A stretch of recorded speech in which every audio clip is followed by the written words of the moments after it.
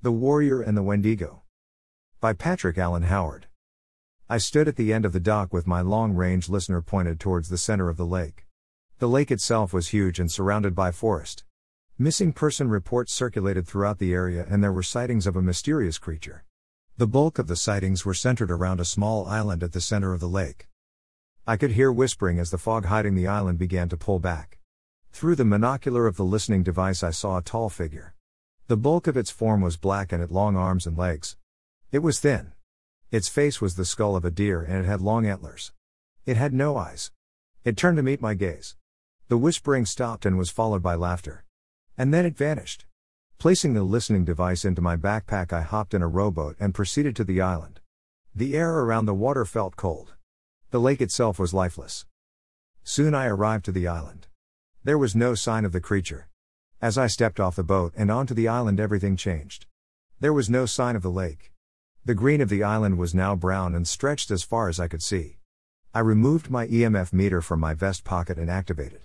It lit up and beeped quickly. Something was near. The creature manifested before me and swiped at me. Ducking quickly, I drew my combat knife. The EMF meter beeped again and went faster as I turned. Just as the creature manifested, I thrust the knife forward and stabbed it in the chest. It roared, more in frustration than pain, and vanished. The EMF meter was silent once more. With no real direction to head, I moved on instinct and walked. What sunlight was available began to fade. It'd be dark soon. I entered a forest. Many of the trees still had life. As I explored, the temperature began to drop. Soon I came across a dead tree. Its trunk was hollow. Gathering sticks and leaves, I crawled into the tree trunk. The sticks and leaves I used to conceal my presence. This was my shelter for the night. I took one last look at the moon before falling asleep. Its radiance and beauty reminded me of someone. I was now back at the dock. There was a little girl standing at the shore. I knew it was a dream. And I had full control. The creature rose from the blackened shore and approached her. She was frozen in fear. Jumping off the dock, I ran to the creature. It turned as I tackled it and beat it relentlessly. I would not let it harm a child. At first it did not retaliate. It had never had anyone resist like this. Nor has anyone ever tried to fight back. With a roar it threw me off. With a roar I responded, drawing my combat knife and resuming my attack. I stabbed it relentlessly. Again it threw me off and looked towards the island. Everything went black and I was back in reality. A creature resembling a human fell in front of the tree I was in. Its mouth and eyes were sewn shut. It wasn't a monster, but it wasn't human. I watched as it struggled to its feet. The creature appeared behind it and gently embraced it before biting its head off. It looked right at me but did not see me. After a moment it vanished once more. I waited several moments before exiting the tree. Again I moved with no clear direction. The island was expanding and changing. The changes were subtle though. It was the textures of the island. It grew darker. I exited the forest and soon entered what appeared to be a village or an outpost. The first building I entered had what appeared to be a radio. Somehow it had power but could receive no signal. Next to it was a diary. I picked it up and began reading. We began exploring the island. Before we stepped foot on it, it was small. Now it's endless. There's no reasonable explanation for this. But we know it's the creature. It had us trapped. We've set up camp here. We may have to establish a more permanent residence. As for the creature, we've identified it as a Wendigo. We came here to learn more, but now I fear we've learned more than we wanted to. So far our posted guards have kept casualties down. The radio has power but we've yet to receive a signal. It appears that we can broadcast though. For now all we can do is wait. That was the end of the journal. By the time I had arrived the camp was empty. I remembered receiving a message calling for help over the radio as I neared the lake. But that was no more than half an hour before reaching the island. Did time work differently here? I exited the building and entered what appeared to be a barracks. There was dried blood all over the ground. And bullet casings. There was a diary on one of the bunks. Picking it up I began to read. The creature penetrated our perimeter. A few of us are pinned down in the barracks. We're fighting it but we can't kill it. I'm not sure if can be. We came here to explore the anomaly that is the island. Now we're being hunted. The bulk of our camp have managed to evacuate. We won't make out of here but we can buy them time. As I finished the last page of the diary the door slammed shut. Whispering echoed from outside and the shadow of the creature was cast through a window. The barracks was 2 stories. I moved up the stairs and slid into a bathroom and closed the door. There was a shower room opposite and the water was running. The creature walked past the door slowly. Pulling the door open a crack, I watched it. It stopped and peered into the shower room. There was a window near where it was standing. I drew my knife and opened the door fully. It was not yet aware of me. Quickly I charged it. Before it could turn, I thrust the knife into its back and pushed it out the window. It shrieked and roared as it hit the ground and vanished. Quickly I exited the building. I wouldn't be able to hide there again. There was a trail leading away from the outpost. Bullet casings lined the trail. The soldiers went this way. The trail led to a field of tall grass. I moved through it slowly. In the distance I saw the creature standing above the tall grass. He was hunting me, but did not know how to find me. Perhaps it was because I did not fear him. I resumed my movement when he left to search elsewhere. The soldiers were unable to kill it. And so far all I'd been able to do is wound it. I wondered how I would defeat it. The tall grass ended and the trail resumed. It led into a dark cave. I removed the night vision goggles from my backpack and put them on. As I activated them, the cave became clear. It was huge. As I entered, I saw equipment scattered about.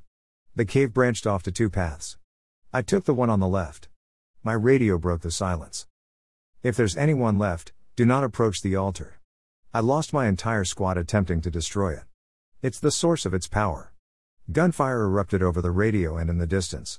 It was followed by a scream. And then silence. I continued. This had to end. The path opened into a large chamber. At the center was an altar surrounded by deer skulls with large antlers. The altar itself was blood red and radiated with energy. The creature entered the cavern through another path. It was carrying the little girl from the dream. I knelt and is in the shadows as I watched. It laid her on the altar. She was unconscious. The energy of the altar surrounded her and began to glow blue. Was it draining her? With my knife readied, I crept up behind the creature. Rising quickly, I grabbed the creature with one arm and thrust the knife into its throat. Black blood sprayed out as it tried to shriek. It fell to the ground and vanished. I examined the girl. She was in a dream state. Placing my hand on her forehead, I was able to enter the dream. I had to free her from it to save her. I was now standing outside a home. Shadows darted about and the house itself looked decrepit and decayed. A man and a woman screamed at each other inside. This was followed by the man striking the woman. She sobbed as I could hear his footsteps moving away from her. I approached the door and opened it. There was a hall with a staircase at the far end.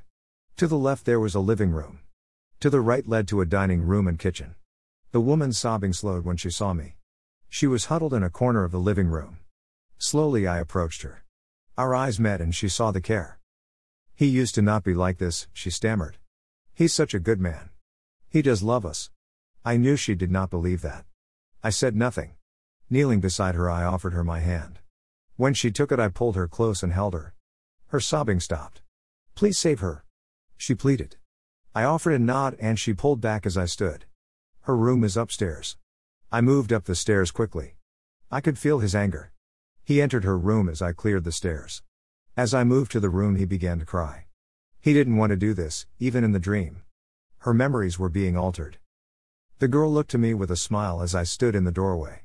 His sobbing stopped and he turned to me slowly. Please. He spoke softly. This is now how we are. I've never struck my wife and I would never hurt my daughter. I gave a nod in reply. It was the altar. As I knelt down, the girl approached me and hugged me. She felt safe. A roar echoed in the distance. It was coming. I stood and took her hand. We had to find a way out. We exited the house and moved into the street.